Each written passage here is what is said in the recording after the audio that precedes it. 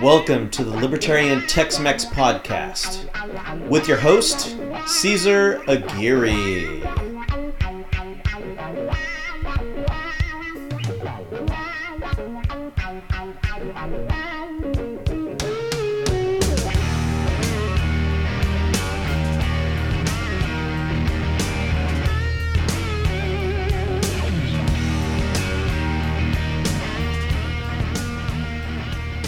Hey, what's going on, y'all? Happy Monday or Tuesday, or depending on whenever you listen to this. Hopefully you are starting off the week good. I know myself, I've got a pretty good hefty week coming up ahead of me. A lot of times I spend most of my time doing a lot of technical stuff, but this week it looks like I'm actually going to be out engaging with some humans. No, but going out and we're doing some volunteer events here in the Houston area, and it'll be good to go out and help some people and do something outside of technical work, and just enjoy yourself, have fun, and doing something for the community. I think nonprofit / volunteer work is so I wouldn't say underutilized, but it's something that we definitely don't talk about a whole lot. Because I know, I don't even say it's underutilized, because I know tons of people who do volunteer work and nonprofit work who are out there helping the community with or without their government funding, right? They are out there doing it, whether it's private money or state or federal, whatever. They don't care, right? They're just out there for the cause.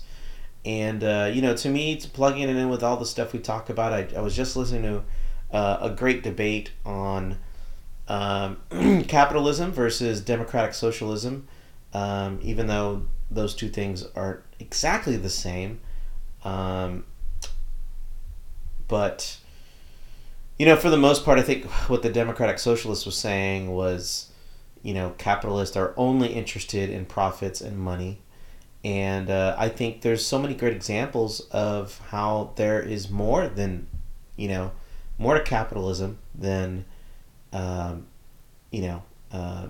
control of capital or money, so to speak, which is actually a misnomer, right? Capitalism was a word invented by Karl Marx, that it was his interpretation of what a free market system is, which is the control of capital. And he based his whole thing around that, right? So the control of capital means control of property, control of profits, control of people. That's not really the full explanation of what free market and free enterprise is, right? We as libertarians, we view the free market as voluntary exchange, people who are willfully doing business with other people without the government giving them the thumbs up or the thumbs down, right? And I think I'd mentioned this before, somebody I just met who came from another country, mentioned this astonishing idea that he didn't need the government's permission to start a business. And he thought it was such a novelty idea, or so cool, so amazing, because the country he comes from, you have to get the government's permission to do everything. So I thought it was such a great note to see people coming in from other countries, immigrants, who are here for exactly the reasons that we love the United States, that we love Texas, right? It's a free market. It's a free trade, open system where you can start a business whenever you want to and go out there and do business, right? And you will be judged by the quality of your work, and I know there's some, some things you got to watch for, like, people who, defraud, investors or customers. And there's, and I think that's another thing that we always, we don't really talk about too much as libertarians, is the times that we do need government, right? Because libertarianism, as we've said before, is not anarcho-capitalism, right? It's not just, so to speak, anarchy out in the world where there's no government and everybody's just doing willy-nilly, right? Libertarians recognize we do need government, and we need kind of a more efficient less burdensome type of government, so people can go out there and freely do the things they want to do and have choice. And then, maybe we have government out there to protect those individual choices, those individual liberties, make sure people aren't defrauding you, or, arbitration, if there's a private contract and somebody's not living up to their bargain, negotiations, right? And that's where things like collective bargaining of workers and stuff like that comes in. And it's weird. I think us as libertarians, maybe we don't really, do a good argument enough to for people to realize that the libertarian free market system does also involve these things, such as a court system, such as some type of efficient regulation, not the regulations we have right now, which is just like mountains and mountains of regulations that make no sense. Maybe we bring it down to more meaty, more relevant regulations, and then we make sure that everybody's individual rights are protected, that nobody's violating or forcing other people onto things. So we realize as libertarians that we do need a form of government, a level of government, to help bolster and maintain those individual rights in the free market. So there has to be some type of protection. And I think what we argue as libertarians is just the amount, right? The percentage or level of involvement of government versus the free market or voluntary exchange. And I think as libertarians, I think we really need to let people know that, like, hey, we're not about just complete anarchy. We do believe a government should exist. Otherwise, we would just be anarcho-capitalist. And don't get me wrong, there are anarcho-capitalists out there who have their own ideas of how a system can work, and I think those are also great ideas. And so there's nothing to say that those things are wrong, but I think as libertarians, as kind of mainline, if you're voting Libertarian Party, you believe in a form of government that's going to protect your individual rights, that's going to protect the Constitution, that does have the capability to enforce those individual rights, and protect you from people who would take your rights away. I think that makes sense. Now, do people go too far with that? Absolutely, right? You could probably look at our foreign policy and how much we go to war with other people and realize, like, okay, maybe they're taking this idea of protecting our freedoms a little too far, right? Like, people who aren't even, attacking the United States, we're all up in their business right now, only because we're trying to preempt it, right? And that's a strategy of preemptive threat, and it costs the taxpayers a ton of money. So we look at that and go, is it really worth it? And I think we need to talk about those things. Maybe not paint such a broad brushstroke, but maybe look at it, piece at a time, and say, hey, this doesn't make sense. We need to get rid of that. This makes sense. Okay, let's keep that there. This doesn't make sense. We need to get rid of that. So I think there needs to be a good, healthy conversation about that balance between when the government is needed and when the free market is needed. And I think that really helps libertarians, especially when you're talking to other people who have different ideas, right? Like a conservative or a liberal. And honestly, both of those positions favor government intervention. It's just a different type of intervention, right? So I think we need to have those conversations to say, hey, look, we do believe that the government has some part here.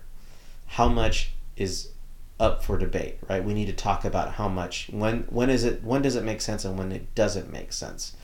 And then on top of that, just because the government isn't regulating something doesn't mean you as an individual can't regulate yourself, So if you think about both sides, if you look at something like abortion, right? Pro-life versus pro-choice. A conservative believes that we have to protect the life of an unborn child versus the life of the mother. Or giving you that choice to decide if you want to be a mother or not. And for them, they'd rather use the government to regulate that behavior versus allowing the choice in the market and then you choosing to, voluntarily convince people that this is not a good idea, right? Like in free choice, you choose to keep a child, right? You choose to be pro-life, but you don't need the government to tell you which way to go. You should be able to decide on your own and let other people decide on their own.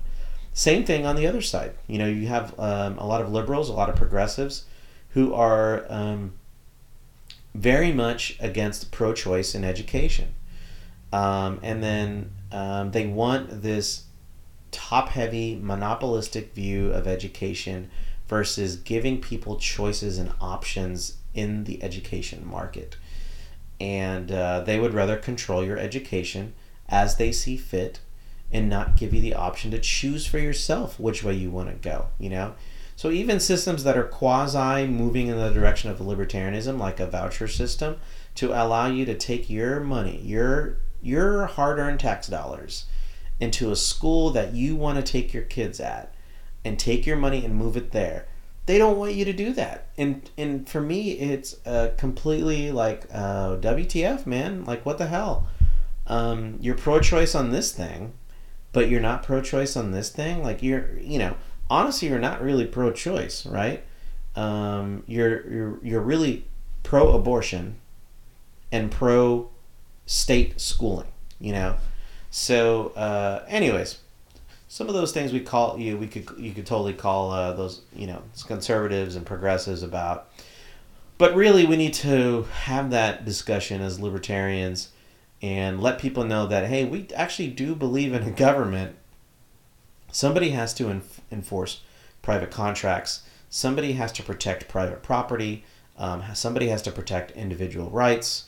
Somebody has to protect us from a legitimate threat to national security, I would say national defense, like somebody's legitimately trying to invade our borders type of thing, like an actual army, not protesters coming from Guatemala, right?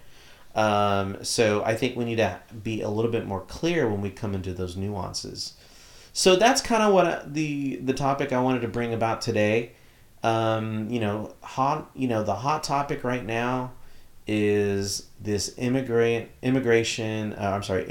caravan. I don't even want to call it a caravan because it's not even a caravan, right? It's just a huge mass of people, coming up. They've already been through Mexico. They're on their way up through to the U.S. border for end goal. I'm not really sure. So there's a lot of misinformation out there, and that's why I wanted to talk about, where does the libertarian principle lie? Where does the principle lie? And then what's the actual application? And I think that's another thing that and not to be too critical of my libertarian colleagues or anything like that, but for sure, talking to ourselves and looking at those rooms for improvement, we have to paint a better picture about what we believe, and then understand the difference between what is our theoretical principle, and then what's the science, what's the evidence, the empirical evidence for that topic, and then what's a more logical approach to that topic that may not be the full-blown theory of the purest form, but can we get us a little closer to that? I think that's still a good idea. So anyways, that's my opinion though. I'm totally up to see what my fellow libertarian Tex-Mex out there, what they think. But for sure, I think as Texans, as people who are in a huge mix of culture, it's not just white people versus Latinos and Mexican Americans versus African Americans or anything like that. We're kind of a mix, even my African American friends and colleagues, they're totally blended in with, Mexican American culture, as well as, kind of the Caucasian, European, German immigrant culture that's come about. And likewise, everybody else is kind of borrowing from each other. We have Creole and Cajun influence, Mexican American, now we've got Vietnamese and Asian influences in the Houston area.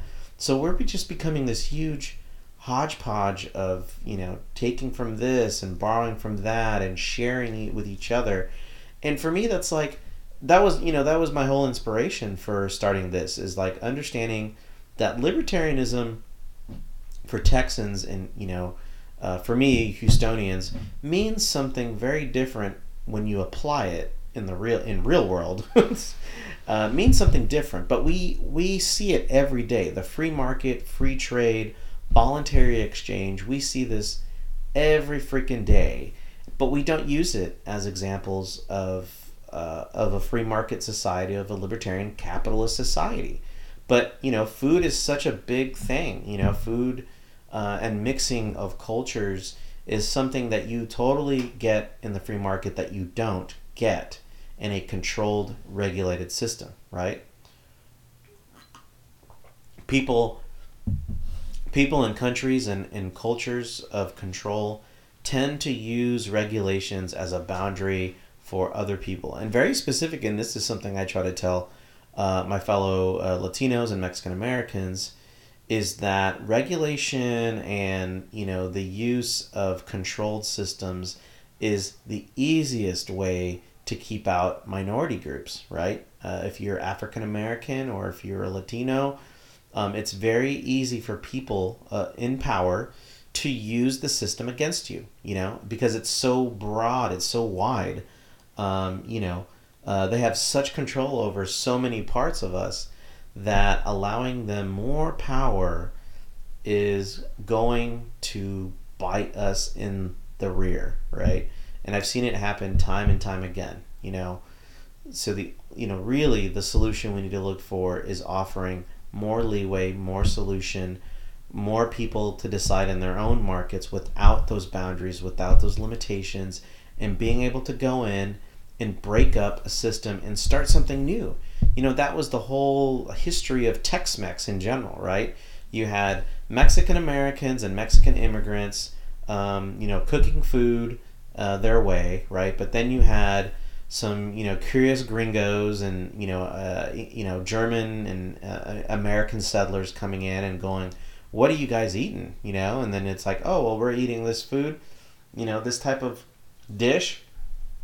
Maybe they didn't like it because maybe the Caucasian, a German American settler didn't like it because maybe it was too spicy or something like that. So they softened it up a little bit, made it a little bit more palatable for people, and then now you have this food that everybody likes, right? And it's incredible, and it's just a slight change of interaction. And there's some great history in Texas and specifically in the Houston area of where the Latino community and very specifically the Mexican American community with the white community and the African American community, how they were able to achieve a little bit more of a cohesion as much as they could through food and coming into the same restaurants and eating with each other and breaking down those barriers where unfortunately the law was totally about segregation and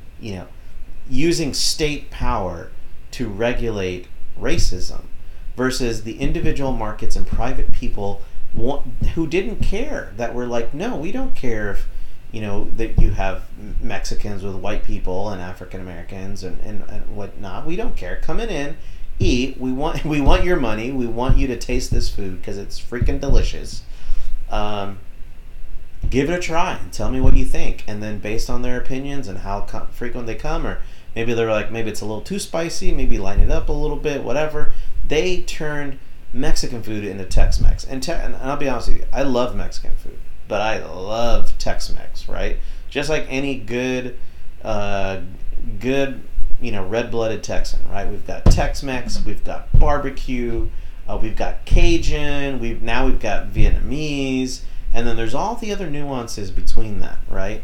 That are phenomenal. I know in Houston, we have great Korean food, a nice Chinatown, lots of different regions, lots of different cultures, and Houstonians know this, that we love the mix of food and all the variety and the choices you have. That happens in a free market, my friends. That does not happen in a regulated, controlled, democratic, socialist society, right? If it does, it barely happens, and it's very like there's how many Mexican restaurants do you know in European socialist countries, right? It's all very much about the regional foods, regional people doing regional things, which is all great, right? Regional food is excellent, but you need variety, man. You need variety, and it helps with competition, right? Everybody's competing for customers. Everybody's competing to get that person seated on the in their restaurant, so they make better food. They market to people in their area. So there's a lot of benefits to having a system that allows you choice. And thinking about the topics I wanted to talk to today, two very important topics. One being the immigration thing, and then second being this whole fad on the progressive side called democratic socialism. Kind of a funny name, but anyways, two very dominant ideas on the left and the right that are just consuming the conversation. And I think, honestly, as a libertarian, hopefully if you're out there listening, maybe you're more independent, libertarian-ish, maybe not full-on libertarian party, that's totally okay, right? I don't expect anybody to get on the bandwagon just because I told them to. I'd rather them listen, disagree maybe if you have different opinions, think about different ideas, let's have different options, let's hash them out and let's see which one works. And then let's try experimentation, right? Let's have a system that allows us to try multiple choices and then figure out which one works best and which one doesn't and why they don't work, etc. And if you live in a system like that allows the window to try different things and give people different choices and let them choose for themselves, you get a better society, and that's what you get in a free market system versus a democratic socialist controlled system. But let's see, I'm going to talk about how they're tied together. I'm going to talk about each slightly separated, but then we're going to talk about how they're related with each other in a big way that I don't think most people think about.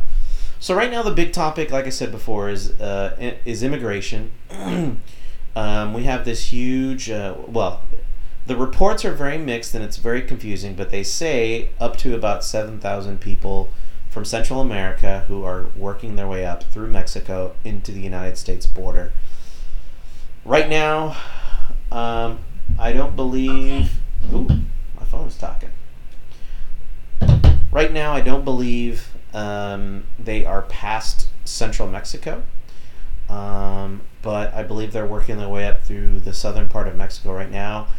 From what I've seen in the news reports, the Mexican government has tried to come up with a solution where they are offering them some temporary documentation and identification to kind of move into the economy of the Mexican economy, where they can find work, live a life, etc.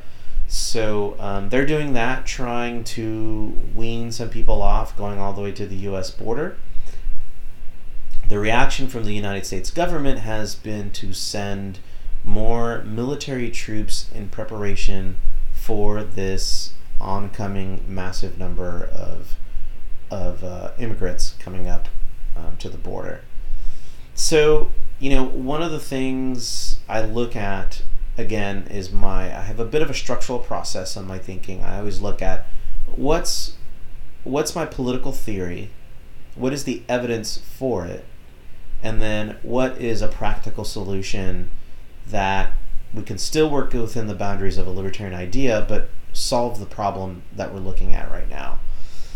And, looking at libertarianism, really the fundamental idea with libertarianism, with borders, so to speak, is the fact that it really gets in the way of people's ability and natural right to travel, right? We have it in our Constitution, right? We have natural rights of life, liberty, and the pursuit of happiness. And traveling where you want to set up your life is a part of that natural right? The pursuit of happiness. And looking back on our history, we had the United States and Texas, really Texas as well, had some very, very loose immigration laws. It was essentially just a rubber stamp. Come here, sign your name. Um, you know, you're gonna buy 20 acres. It's 20 cents. Okay, you paid your money. Here's the deed. You now own land, and you are a citizen of the state or the United States. Right? Um, and then I think over the years, immigration policy kind of built on top of itself. So now we have specific rules for European immigrants who are coming in, and we've got to be quote unquote careful for diseases or whatnot. And then we had a huge influx of Chinese people, which we had the Chinese Exclusion Act, which limited how many immigrants from China could come. And then you have a huge influx of Latinos in the 60s and 70s. So then you have even more laws on top of that. And then now you have current presidents and administrations trying to use their power to kind of circumvent some of that stuff. I know President Obama tried to put some exclusions on Dreamer Act. If you were born here, if you had a child that was born here, we would help you with some of the process. Trump went harder on that one, saying we're going to fully enforce the rules that are in there. So what most people don't understand when it comes to immigration and immigration policy is that it is layered on top of layer on top of layer. A lot of things that don't make sense. A lot of things that are on the books that are historically there to exclude somebody. Like quite literally, the Chinese Exclusion Act has exclusion in the middle, right in the middle of the of it, right? And so we do have a history, just like any human history. I don't think this is any different than any other country, of the fear of other people coming into your home, right? Your homeland, so to speak. That has always been a fear. It's always been the same thing in Europe, and China and Japan and in Africa, right? There's still tribal warfare in different regions, religious warfare. Same thing with Latin America, same thing with North America. This is not really a new issue that is very specific to the United States. Every country has a fear of the outsider, right? Xenophobia, that's what we call it. And that's what we're really seeing today, right? You see it very much on the right-wing people that are, in fear, in fear of these immigrants that are coming, right? Women and children and young men who are, pushing through these very dangerous, situations to get to the border and find the opportunities they want to, and they're scared of them. Like, what are they gonna do, man? Like, knock on your door and offer you solicitation of business? Like what the hell's gonna go on? So, I think the fears are a little bit uncalled for. Me as a Mexican American who is also a libertarian, you traipse the line on when things are legitimate, legal concerns versus when they're just flat out some racist shit, right? And there's plenty of people who they use the veil of they're not paying their taxes, or they're using our services, so to speak, but really it's just a fear of the other, right? Fear of something different coming in and messing up your system, so to speak.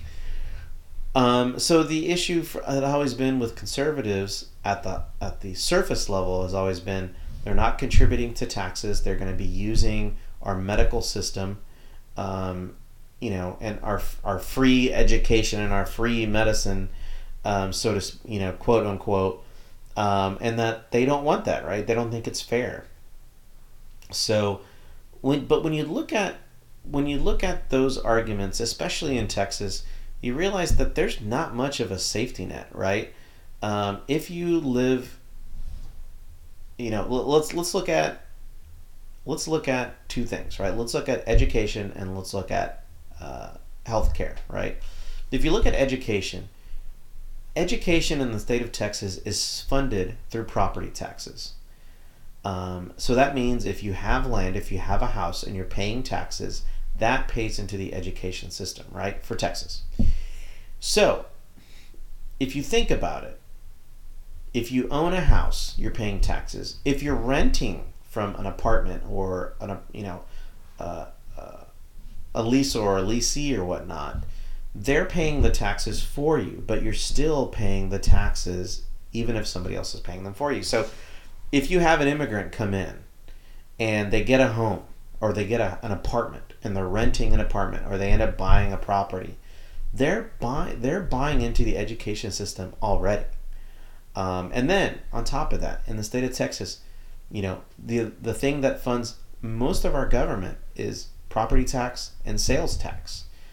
And to me, I think what that means is if they're buying stuff or if they're renting a home, they're buying into the system. So even if they don't have a Social Security number, a federal Social Security number, they're still paying state taxes, right? In Texas specifically, they're paying sales tax and property tax if they do any transaction in the market.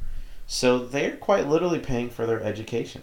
And they're paying for any state services that they could be eligible for. But the thing I always I'm very curious about with my fellow Texans who use those excuses as a reason to push immigrants out is the fact that we have one of the weakest medical state-funded medical systems in the United States. Like, it's very thin, it's very loose. We don't have much, in terms of social net protections. It's abysmal, and that's something else for a conversation on another time. But to say that you don't, that you are against against a more lax immigration policy simply because they're not buying into a very weak medical system in Texas, just makes absolutely no sense. Because guess what? If they buy something in the state of Texas, or if they rent a home or an apartment in Texas, they're paying taxes. They're paying taxes, man. And that means they should be able to get the eligibility of what they're paying for, right? That's what that's how it works in a free market, guys, right? You pay for something, you get a service or you get a product. So it doesn't work the other way, right? You don't pay a company money and then they go, well, you're illegal, so I can't really give you this Snickers bar, right? You give me money, right? I give you money, you give me food. I give you money, you give me the service, right? You don't ask me about my my documentation status. It's the silliest argument that I've heard from people. No matter how you cut it, right? It's the silliest thing. And especially in Texas, like you will not make it if you don't work, right? It is incredibly hard. I think people who talk about our welfare system in the state of Texas have never been into the welfare system of our state of Texas, because it's nothing, right? So the fact that my fellow Texans are worried about that, to me, it's one of the sillier arguments that are out there. For me, it shows that we don't really understand how people pay into the system in the state of Texas, and then what you actually get for that money. Because let me tell you something: if you realized, how much money you're paying in sales tax, how much you're paying in property tax, and how much you're actually getting back, you'd be really pissed off, right? You would definitely be there going, why am I paying into this terrible, terrible system? And why am I not getting a choice to get out of that system? So, anyways. So I think the libertarian position is really moving in the direction of open borders. I know it's a very controversial topic. But when you look at just the purity of it, of natural rights, life, liberty, and the pursuit of happiness, those are your natural rights. The government does not give you those rights. Those are yours, whether the government does anything or not. Those are yours. No government can give them to you. So traveling, being able to migrate, fundamentally, theoretically, falls under those categories. And the only thing we should be putting at that border is either like sign-up booths, for people to say like, hey, welcome to Texas, y'all. Here's some papers. We want y'all to get started right away. So we got the paperwork for you. If you got an ID or something like that, that's totally cool. Fill the information out. We're going to give you a temporary social security number so you can start paying into taxes, etc. You can find a job with this. We'll get you started. Hey, actually, this booth is funded by, Farmer X, who's looking for some workers right now. Our economy is doing so great, according to Trump, that we've got jobs just falling over the streets. So if you need a job, we got some for you, right? Here's the guy that's going to sign you up. With your temporary ID, you should be able to get started tomorrow, right? That's how the system should work, really, when you really think about it, right? People should be able to come in, find a job, get settled in, and become a part of that American dream that we all talk about, which is ideally working hard and earning your keep.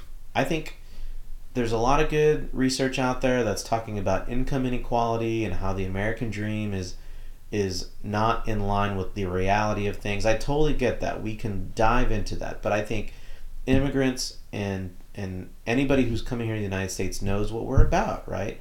It's about making your own. It's about working for yourself and finding the opportunities for yourself. You got to earn your keep. There's no immigrant I've never met, and personally that I've ever met that's like, you know what, I came to the United States for all the amazing state benefits. Nobody does that, right? If you love state benefits, you're probably going to stay in the country you're from, right? Venezuela, right? Brazil, Europe. If you enjoy government benefits and you don't want to work hard, you're probably going to stay in those countries. Those people who are hungry for opportunity, who understand that they have to work hard, they got to bust their asses, they got to sacrifice for that. Those are the ones that are coming up here. So why are we blocking those out? Those are going to be great for our economy. And if President Trump, is saying our economy is so great and everybody's got a job, well, we got plenty of room for some immigrants who want to work, because that is the foundation of this country. Immigrants who want to work, right? You come in, you work, you feed your family, you find a home, you share that with other people, you share that with your family, you share that with your neighbor, you respect other people's ideas and other people's avenues of work and success, and we respect each other that way, right? That's why America is this great melting pot, in my belief, that it's a great melting pot of different values and different ideas, but we all understand we're here to work and we mind our own business, right? We don't hurt other people. So I think that's right in line with the libertarian values that we as libertarians uphold.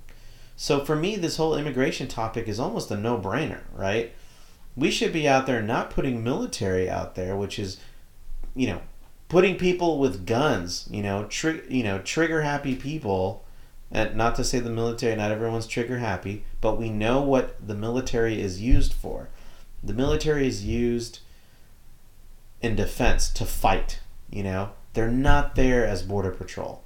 So retrofitting the U.S. Army, the U.S. military as a border patrol is the worst thing we could do, right? It's asking for a bad situation to happen.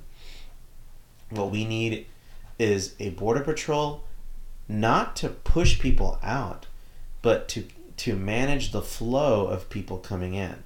And I think that's really a conversation that's missing from conservatives. It's not about controlling the flow or managing the flow in the sense that we want to make sure everybody gets proper documentation, that we're not bringing any diseases, that we're making sure everybody's got the flu shots or immunized or whatever it is, whatever medical professions need to make sure we're not carrying any diseases in here. But once that's done, send them on their way, right? hey, do you have the proper paperwork? If not, here's the paperwork. Do you have, flu shots and, this and that for communicable diseases? Okay, if not, we got a privately funded group that's doing flu shots for everybody. Please get your shots before you leave. You got your paperwork done. You've got your medical health issues done. Okay, you should be good to go. We have some booths out here for companies that are looking for workers right away. If you're looking for work, talk to them about it. They will get you signed up. Maybe they'll fund some type of at work living situation to get you temporarily on your own feet. Something like that, right? You can totally flow the system to work effectively versus becoming aggressive with people and putting people in a situation that's going to ask for something bad to happen. If you look at what we're doing right now, we're putting we're separating families on the border. We're putting kids into these camp situations that are terrifying people, and it looks terrible, right? You should be able to find a way to keep families together at the border, right? While they're being detained, while they're trying to figure these things out, they should be staying together, right? They're not criminals. They're not violent criminals, I should say. I know conservatives love to say that they're criminals, and it's just the total black and white idiotic thinking that says, yeah, because they broke a law, they're illegals. That is not how we look at those things, right? How many laws have you and I broken on a daily basis? Do we call each other illegals because we broke a law? No. No. We don't call each other like that because we know it's just a total stab at us. So, and I think that cues in for me as a Mexican American, especially being around enough, my fellow Texans, when it's a legitimate, logical concern versus when it's straight up racist, right? Straight up stereotype generalization. Maybe it's not aggressive, violent racism, but it's this unconscious bias that we have against other people, against people who are not like us. And I think the more you're aware of it, the better you can respond to it and go, you know what? Really, and honestly, that's the other part, about this, kind of this growing PC culture where it's, we were almost shaming people for having thoughts that we don't like. But, I would honestly prefer people be more open and honest about their misunderstandings, their stereotypes, and their generalizations, so we can at least talk about it. If somebody's saying, well, I thought Mexicans do this or Mexicans do that, I can say, well, some of them do, but not all of us. Some of us speak English just fine. Some of us are bilingual. Some of us aren't bilingual. Some Mexican Americans only speak English and they have no idea how to speak Spanish. That's fine. It's okay. So I think we need to have a little bit more of an open dialogue on racial differences, on stereotypes, any of these topics that we're a little bit curious on. We need a bit of a broader viewpoint, and we need to make sure we're not just absolutely shaming people for having these thoughts. We need to correct, right? We need to learn. And I think we get into this environment where we're shaming people and we almost want them to be punished and be beaten in public when they do something wrong. And we need to really start moving in this culture where we're learning that people make mistakes and they need to correct and fix those mistakes, because that's the only way we're going to get better, right, as a society, as we individuals go, you know what, I shouldn't have said that, or I shouldn't have done that. That was really wrong of me, and here's what I'm going to do to make up for it, right? That's what most people want to hear, right? Especially in your personal relationships, right? If you think about it. If your husband or wife or your boyfriend or girlfriend or your family members do something wrong, you want to hear the apology. You want to hear it. And not only just the apology, you want to know how they're going to fix that, right? How they're going to repair this situation. You don't want them to just go, you know what, I'm sorry, and then move on, right? You want them to hear, I'm sorry, I really messed this up. I want to make amends, or I want to fix this so it doesn't happen again. That's what most people in their regular lives want to hear. So why is that different from politics or social media or television or anything like that? It's not. People make mistakes, and especially nowadays with social media, where like everyone is aware of every little action you do, we've got to be a little bit more, a little bit less of a mob, that's looking to just straight up kill somebody. And we need to be more conscious as individuals to say, hey mob, maybe you guys are taking this out of hand, and we need to take a step back and let this person admit their mistakes and make amends for it and learn from it. So versus just shunning this person out from the rest of society. That's not how things get better, And if you look at even our prison system, right?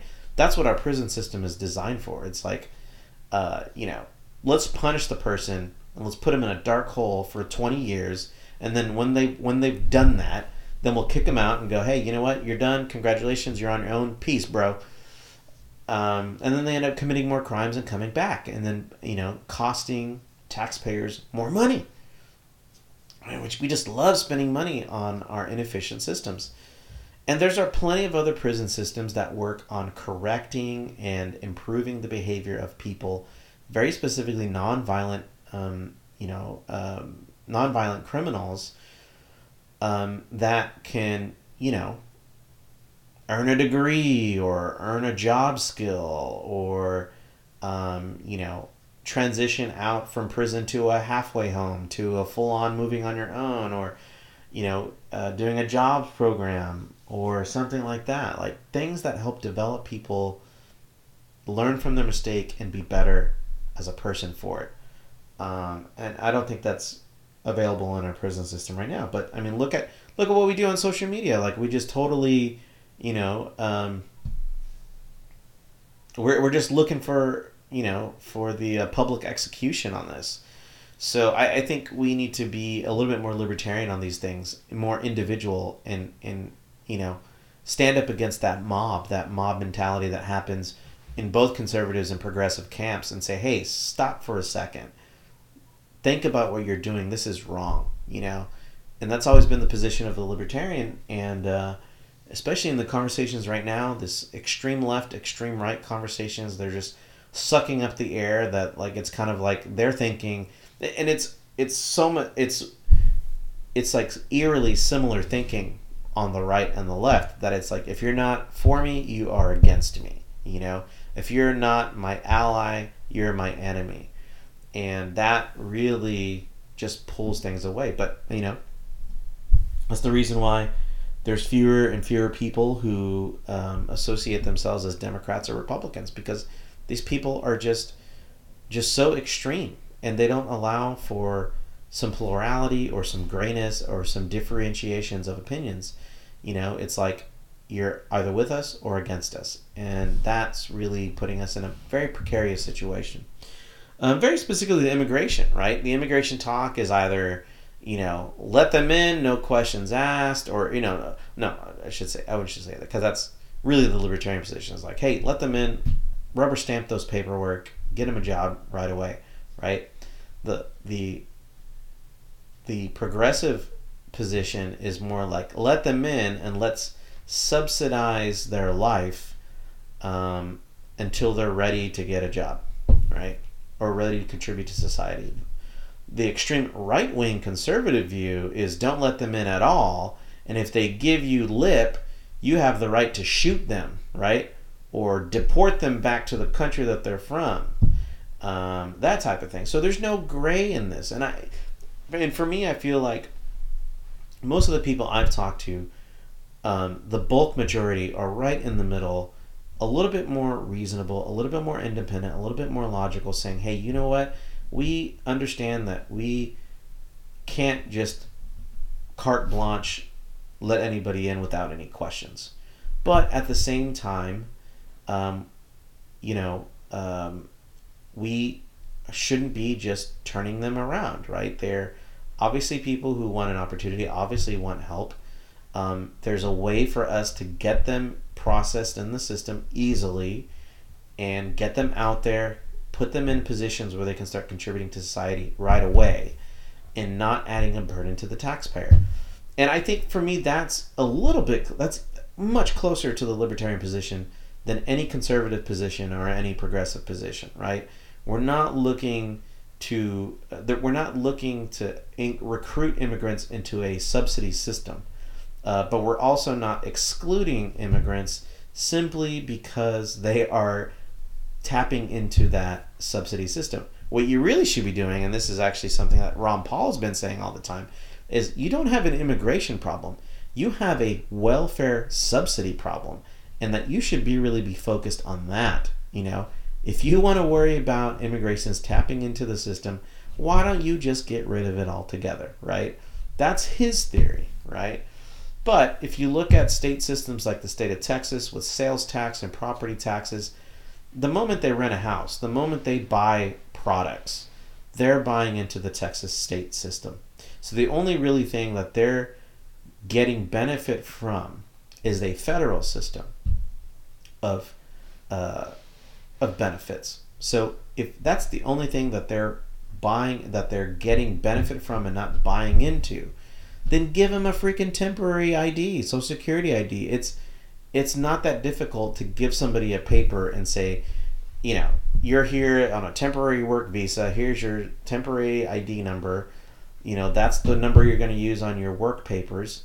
So here it is. Start working, get going, and then start contributing into the system. If it was really genuinely about not putting into the system, right, then you would just solve it by putting him to the system, right? Giving him the freaking paperwork right away, Instead of having all this military out there, maybe we just need little booths, sign-up booths,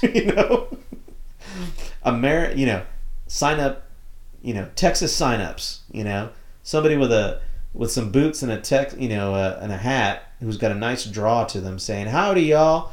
Welcome to the state of Texas. I'm your host, Caesar Aguirre. I'm here to get you set up to make sure you can live the best American values that you can. Here's some paperwork. Here's some corporate sponsors we got back here that are looking for work. They will sign you up right away if you want a job that pays, I don't know, whatever they're paying, right? If you want a job right now, talk to this guy. He will get you set up. You get the paperwork. You get any flu shots or anything that we're worried about in terms of diseases. Get those shots. Get them signed up for paperwork. They get a temporary ID so far. And then they go out there. They get recruited. They get some temporary housing. We could use, companies and corporations that are looking to hire these people. Ask them to, set up some temporary housing situations, which many companies do already. So, so the taxpayer doesn't have to come out on anything of it, right? Just sign up the paperwork, make them sure they're putting into the system already. They have a job lined up. Those jobs are providing temporary housing, say give them 2-3 months, of temporary housing, and then they've got to find something on their own. Something like that could totally work. But it would only work with a libertarian principles on it, right? If we're moving more towards a more open border, which is the fundamental idea of life, liberty, and the pursuit of happiness, then we can go there and we can at least manage. We don't have to, put a wall up and border people out. We can manage the flow, right? We can say, border management instead of border patrol. Get them in there, get the border patrol out there, making them direct traffic of people of, hey, welcome. We need you to sign up. We need you to fill out some paperwork. We need you to talk to these certain people about any medical issues. They get you checked up. They get your shots done. And then we've got some recruiters out there that will talk to you. I mean, imagine if that was the border system, dude. I mean, how awesome would that be? That would be totally American right there. You come into the United States, you come into Texas, and they're like, howdy, y'all. I got some paperwork for you. We want you to start contributing to the system right away. We want to make sure you're not carrying any diseases. So we got a doc who's going to check you out and make sure you're healthy. And then guess what? We got, Tyson Farming and Strawberry Farms and all this other stuff. They're desperate for people because guess what? Americans don't want to do the farming jobs anymore. So we got all this stuff for you guys waiting for you. We would love for you to use this as a jumping board, right? And guess what? If you sign up with them, they'll give you 2 months temporary housing until you can get up on your own 2 feet. That would be such a great freaking deal, right? Processing people in the right direction, getting them put into our government system, getting them a job, getting them in line with American values. That's the way you do it, guys. That's the way you do it, right? You don't let them in willy-nilly and then subsidize them for 3-4 years, right? On the other side, you don't just push them out and tell them bye. Go to your consulate, go to the American consulate in your home country where people are trying to kill you and sign up some paperwork, and then when you get the approval, then you can come over here. No. If you can make it this far, we should be directing the flow of that traffic, not being assholes about it, right? We need to go out there and be like, you know what, hey man, welcome. We need you to fill out this paperwork. We need you to get checked up by a doctor, make sure you're healthy. We get the flu shots and everything there, immunizations or whatnot. And then we say, hey man, you're good to go. Guess what? We've got some corporate sponsors here that will gladly get you a job right away. They're looking for people. They're looking for some workers. You could start as quickly as tomorrow or next week. And guess what? They will also offer you temporary housing until you get on your own 2 feet. That, my friends, is freaking American right there. That is being a Texan, right? Helping our fellow man, helping our fellow Texans become independent, becoming self-sufficient. That's how we do it, man. And I think you would be able to meet both things, right? Conservatives worried about them not paying into the system and taking out of it. They would be paying right into it right away. And then you have the other side on the progressive sides where they're worried about these immigrants being treated inhumanely and not being given a chance. You would solve both of those problems with the libertarian solution. So anyways, I think this whole immigrant fear is a little bit overblown, more specifically with conservatives who are just on the verge of like apocalypse, right? They just think if anybody comes in, the world is going to come to an end. Our system is going to be totally crushed, etc., etc. Which, by the way, it's kind of weird that, conservatives are trying to uphold the integrity of a socialist system, right? Because that's what Medicare and Medicaid and public education and public health funding, that's all state funding. That's all socialism, very terrible socialism, but it's statism at its finest. That's what socialism tries to uphold. So it's so weird why conservatives are trying to uphold socialism when the president just bashed socialism as a terrible idea. Well, dude, border control and border walls are a socialist concept, right? I mean, East Germany. Think about the Berlin Wall, the quintessential wall, right? Dividing 2 parts of Berlin, 2 parts of Germany, and it got torn down because of that, right? Or you think about the Great Wall of China. That shit got torn down too by the Mongolians, man. It's just inviting people to tear it down, It's just the worst idea ever, right? But typical conservative, right? Typical Republican. You're going to think, oh, what we need is a wall and border patrol and military to prevent this apocalypse from happening, right? And it's literally just a group of immigrants, of people who, are fleeing their country to come for a better opportunity. And we're treating them like that with a wall and a military with a gun to their face. This is not America. That is not America. That is not freedom. That is not Texas. So we've got to find a better solution, especially if you think about border walls and border security is a socialist concept. Medicare and Medicaid, public education. These are socialist concepts. Why is the Republican Party, why are conservatives trying to uphold socialist concepts when they're on the other side talking about how bad socialism is? Dude, you are upholding socialist concepts. Stop being a hypocrite about it. So I think this is something that progressives and libertarians actually have in common. We do support immigrants into the country, and we want to manage that flow a little bit more efficiently, and that's where the nuance with libertarians come in. We don't want just nobody watching the border, or not, people just be able to come in without any question. We obviously want to make sure that they've got proper documentation, right? And maybe they're not carrying any diseases, and that maybe they have a job lined up. I mean, if those are the three criterion, it should be very easy to get those set up right at the border, right?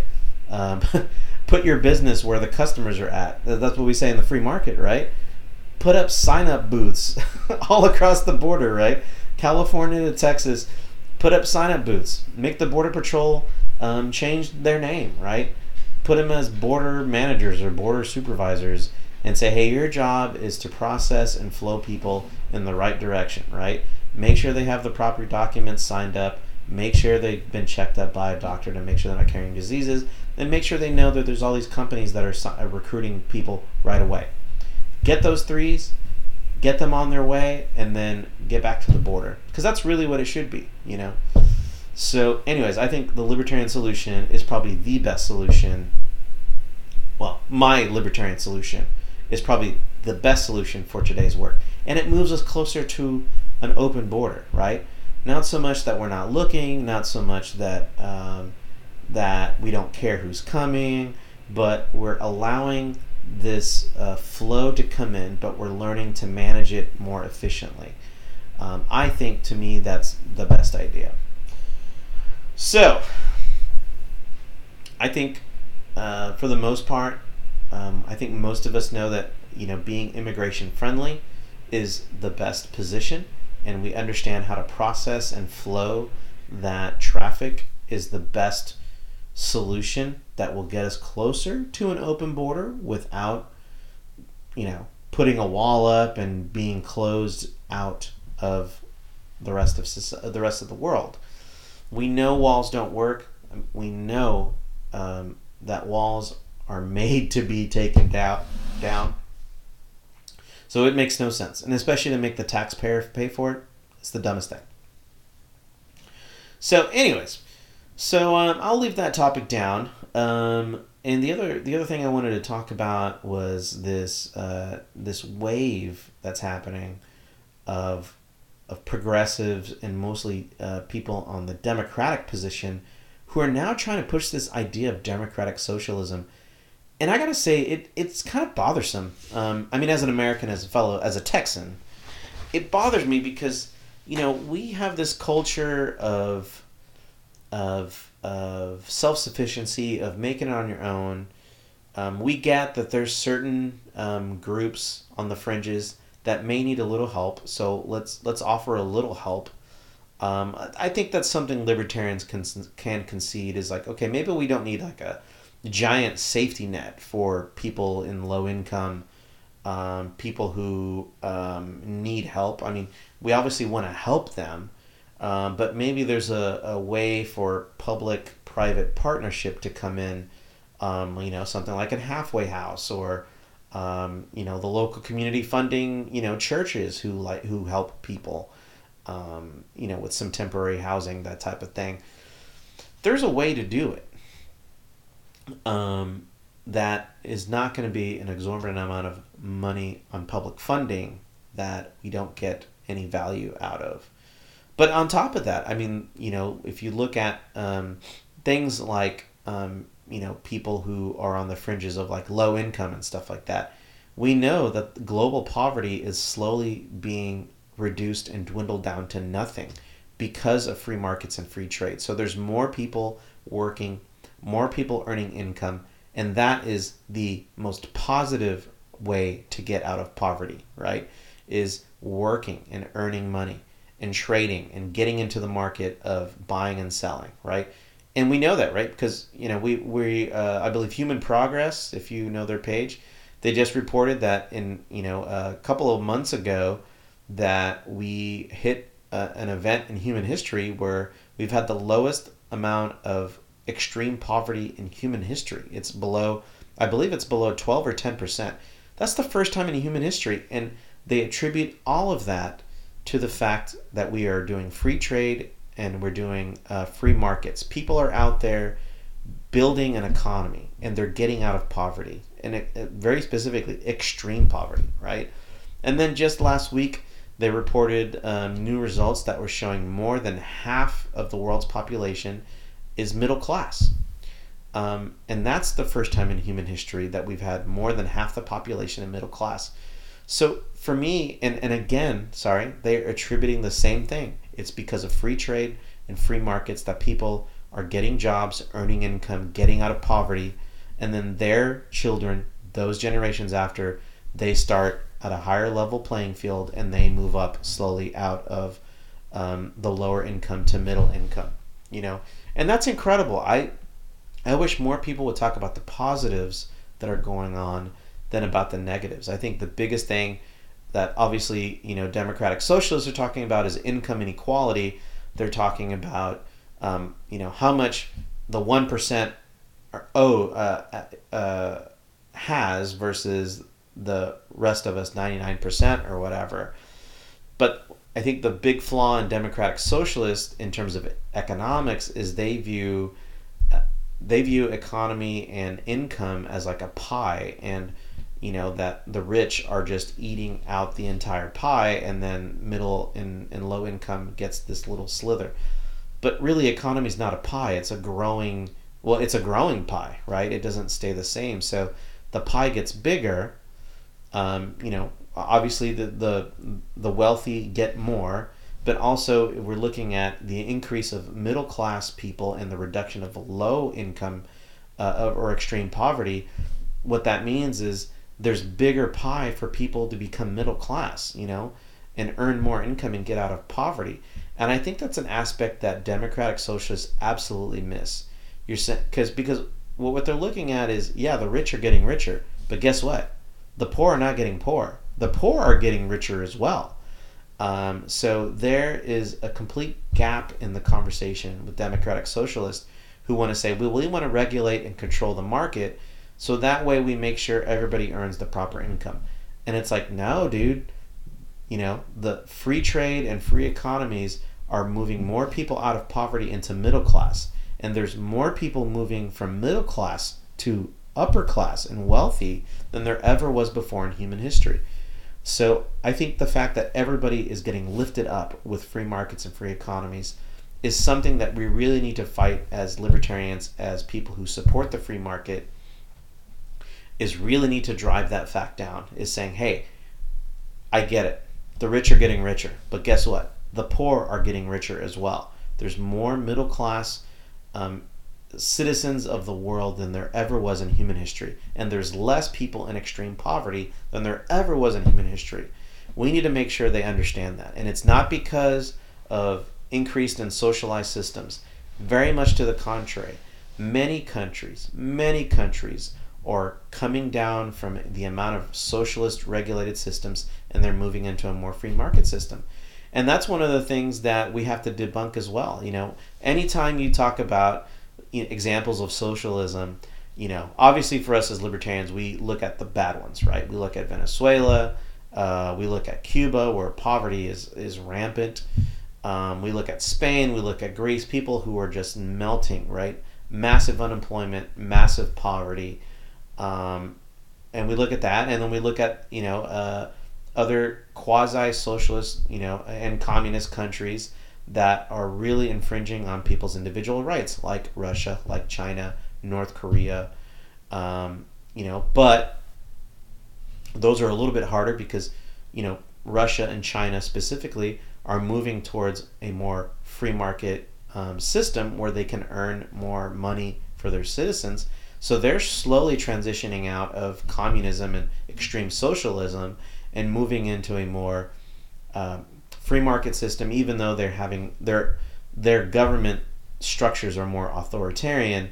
But I think what we've seen in human history is that, once you open up the markets, that's actually the biggest driver of change in terms of authority and government systems. Once people have choice, once people have money, once people have a little bit more power, they're gonna want to change their system and especially remove corruption for the system. Because I know, as much as we like to think that our government is corrupt, man, if you go out there to the rest of the world, it doesn't get any easier. I gotta say that. But I think what really good about free trade and free economy is that it opens up those choices, it opens up that awareness, and makes people realize that, you know what, we don't need this authoritarian government. We need a reduction of authoritarianism. We need a little bit more choice. We have buying power, we have voting power, and we want to move towards a more democratic society. So I think that's always the benefit of free trade and free markets and of capitalism, right? If we look at the Cold War with Russia, the reason why the Berlin Wall fell, the reason why communism collapsed in Russia, it's not because we fought them with our military. It's because capitalism was so much better, right? In communism, the extreme form of socialism, the ultimate aim of socialism is communism. It just bankrupted the entire country and put so many people into poverty that it just collapsed. So if you look at how we're going to solve an immigration system, how we're going to solve a healthcare system, how we're going to solve an education system, it's not going to be through government-controlled, regulated monopolies. It's always going to be through choice, always going to be through deregulation, that you're going to find those solutions and you're going to give that power back to people. And I think that's always going to be the lesson. That's the solid stance of libertarians. Yes, there's some ancillary government responsibility. There's a lot of great arguments on how research, academic research, needs to be funded by state or federal, because sometimes it doesn't have an application in the free market, but you need these common sciences to be discovered, and then the applications get put out on the free market. There's some good, discussion there, but all I say is, especially with education and academia and research, is that all I want you to do is allow competition. So if you have federally funded dollars to research, then you also need to allow and be open to private funded research, which there is plenty of privately funded research out there. As long as they have the same criterion and the same scientific rigor and scientific method, then it shouldn't matter where your funding comes from. So if you say, yeah, we need federal funding from the government to do our scientific research, that's okay. That you're totally, government still has some form of ancillary involvement in these things, right? But I say you have to let government compete with private funding, because there's plenty of private research out there that develop great results, and there's plenty of places that do mixed between public and private. Public-private partnerships is also a great concept in libertarianism that I think is underutilized in the conversations as well. There's a way that we can work together in a good way, and in a good, efficient way that we need to really start talking about as well. So there's a lot of things that democratic socialists don't really understand, or maybe they go to the extreme of understanding what capitalism really means, how it actually works in the free system. One of the big things that democratic socialists believe in is unions, right? They're actually using libertarian words, which is collective bargaining. But guess what? In a libertarian society and a free market, collective bargaining is exactly what you need to do, right? You have a consolidation of 3 or 4 companies that want to do consolidated negotiations with another company, or you have workers that want to collectively come together and hire one representative for them. That's okay too. The only thing libertarians talk about that's different from a democratic socialist is the voluntary exchange. It's the free will to decide whether you want to be in that collective or whether you're not. And the thing that really breaks down with democratic socialists is the force aspect, is the involuntary nature of everything, right? Healthcare, education, workers' unions, all of these things you are forced as an individual to be a part of. You have no choice, right? And even if you said you don't want to be a part of it, you still have to pay into it, which is another involuntary action. So I say the goals of a libertarian view of collective bargaining, right? Of multiple companies being able to collectively bargain against another company, right?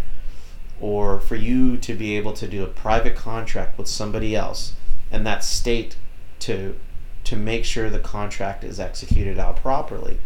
These things happen in a capitalist free society versus a democratic socialist society.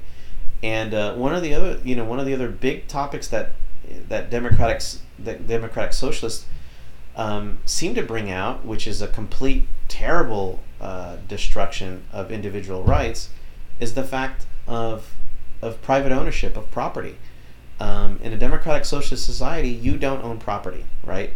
You can buy goods and services, but you can't own property in that country or in that state. And that is the absolute crumble of individual rights, right? Property rights, very much, there's a great, the basis of that argument is, I believe, John Locke. Correct me if I'm wrong, anybody out there. But property rights is the cornerstone to individual rights, right? Because the moment you own property, is that moment that you can do what you want with it, right? And nobody has the capability to take that away from you. And the government should be protecting property rights, which by natural extension go out to individual rights, right? Because you are your own property. Your body is your own property. Your mind is your own property. So that concept of whatever you own is yours, and nobody can come in and violate that property, violate those rights. That is the cornerstone to individual rights, which individual rights is the cornerstone to civil liberties, right? Not being able to own another person, aka a slave. Nobody has that right? Because that's a violation of your individual right, which you as an individual, you are your own property. So, these things pile on top of each other, but at the fundamental level, it's about property rights and it's about individual rights that bleed into civil liberties, women's rights, minority rights, LGBTQ rights. All those things come from that idea of property rights. And that's, again, another thing that I think we should really talk about when it comes to progressives, people who went democratic socialists, because they see that as an avenue to be able to get equality of rights. But really, the libertarian path is the best path. If you are a minority, if you are, Black, Hispanic, Asian, if you're a female, if you're in the LGBTQ, if you have any of these variables that make you unique to the majority, being a libertarian is the best position to be in, because it's all about, individual rights, where you're not being judged or you're not being singled out because of a single aspect of your personality or of you as a person, and that goes into the property rights, right? Nobody has that ability to violate you as a property, that you are your own property, that you are a unique person to yourself. And nobody should judge you based on your skin color or your gender or your sexual orientation. None of these aspects, make up you as a whole person, So instead of, and this is kind of an argument that Ron Paul has made several times, is that individual rights is minority rights or women's rights or LGBTQ rights, because nobody should be judging you for those specific criteria, right? They should be judging you based on the person you are. So if we uphold individual rights and if we uphold private property rights, then we uphold all those things that we're dealing with right now, So I think looking at democratic socialism, I think it's a fad that's happening on the left. However, I don't think it's picking up in America, in the United States, and very specifically in Texas. It just doesn't have the traction it is, and I think looking at voters, looking at the mass majority of my fellow Americans and my fellow Texans, who are a little bit more independent, that want more freedom, they're not looking for democratic socialism, right? They're not looking exactly for conservative Republican form of government, but they don't want the democratic socialist form of government. And I think they're right. I think we should really say, hey, you know what?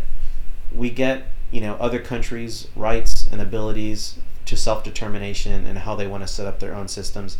They are responsible for their own successes and failures. But here, we want to try something else, right? There's plenty of countries that have tried democratic socialism. Let them give it a try. But here, we value freedom. We want maximal freedom.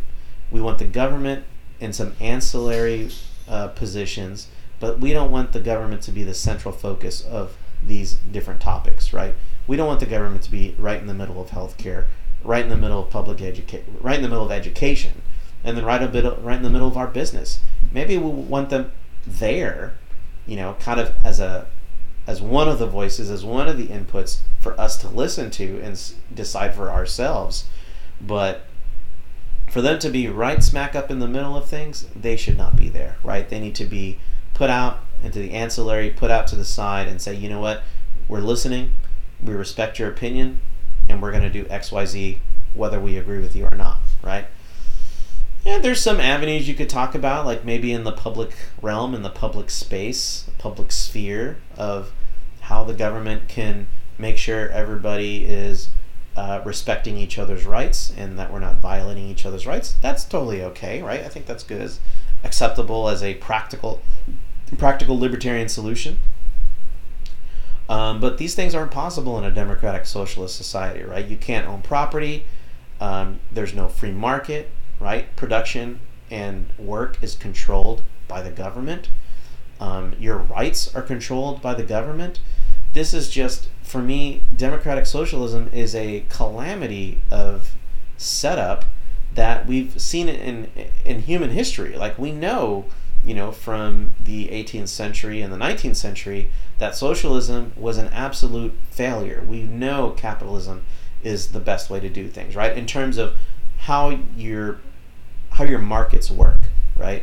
Now, if you want some ancillary stuff around that, like maybe there's some slight regulation, maybe you're trying to subsidize this one thing, or there's slightly subsidized, but you also allow people to take their money where they want to. Finding some type of hybrid situation that allows people more maximal choice is the best way to go, because that's ultimately what libertarians want, right? We want more maximally choiced types of things. However, when you look at it, and I'm looking at my timeline, so I'm going to cut off here, but what I wanted to bring about between the similarities between this immigration fear and democratic socialism is the fact that we're allowing our government to control the choices, our own choices, right? People coming in, and they're choosing for us that they don't want them, right? Or democratic socialism, choosing the type of markets, choosing the type of services that I get. This is the same mentality, you guys. Democratic socialism, progressives, have the same mentality as Republican conservatives who want to control your choices and tell you what to do. And to me, this is why voting Democrat or Republican sucks, right?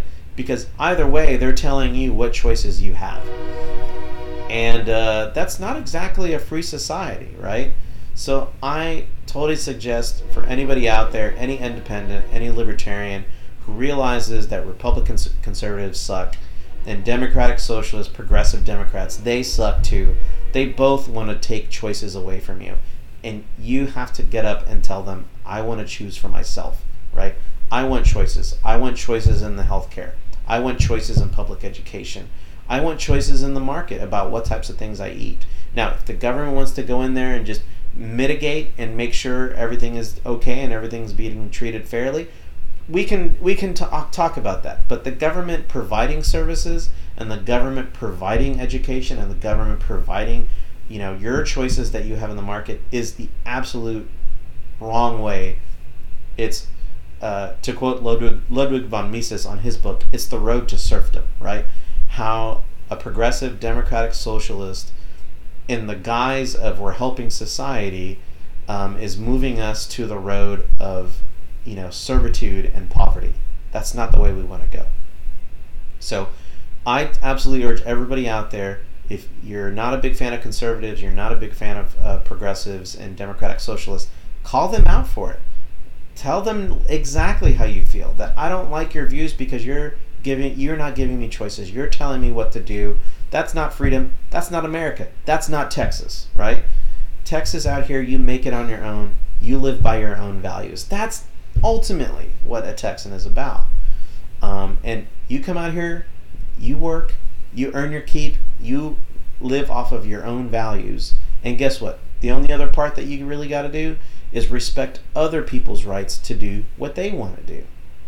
And then you have a society where people are allowed to choose the lives they want to, and you can live a life where it's not about just making money, as what democratic socialists claim is what capitalism is about. You can live a life fulfilled and happy with the pursuits that you want to do. Life, liberty, and the pursuit of happiness. That's the foundation of the Constitution, foundation of American values, and the foundation of Texas values. So make sure to keep that in mind. Call them out. Let them know you're not voting for them anymore, right? You want my vote, you want my support, you need to take more libertarian positions. You need to become much closer to the libertarian point than you are right now. Adapt libertarian positions, or guess what? I'm going to start pushing this libertarian party, which I have, by the way. I keep telling people, like, as long as I live, I'm, going to be pushing the libertarian party to become a viable third party at some point in our lives, right? Long-term plan. We need more parties than two, right? We totally need a third party. We also need a fourth party and a fifth party. We need multiple parties with different ideas that we can go out and talk about avenues, ideas. Because right now, you're only getting a Republican conservative view and a Democratic progressive view, which, guess what? They're not really that much different, right? They don't offer too many different solutions, right? Libertarians are really only, major party out there that's offering an alternative solution that is not anything remotely close to a government-controlled public education that's conservative, or government-controlled public education that is more progressive. We need choices, right? We need the ability to go, to a religious academy, or a charter school, or a magnet school, or something that focuses on science, or something that focuses on literature. Things that are more sharp in what they deliver and allow people the choices to what they want to do. So anyway, so that's me. I'm going to wrap this up right now. But we're still in the voting season. We're in early voting. Here, I believe November 9th or November 10th is our final day of voting here in Texas. I think I've told you guys, but I'm looking forward to voting for Neil Dyckman. And Tippett, I believe, is running for governor. So I'll let you know that there's some libertarians out there on the ballot. You do have a choice. Don't let the Democrats and Republicans think you have no choice but to vote for the lesser of two evils. You've got a choice, my friends, and you got it on the ballot. Very much in the liberty, prosperity, independent, alternative ideas. Libertarians are out there. Get a chance, talk to them, listen to them, see what they say, but I guarantee you won't be disappointed. Anyways, y'all have a good week, and I'll be hearing from y'all soon. Bye.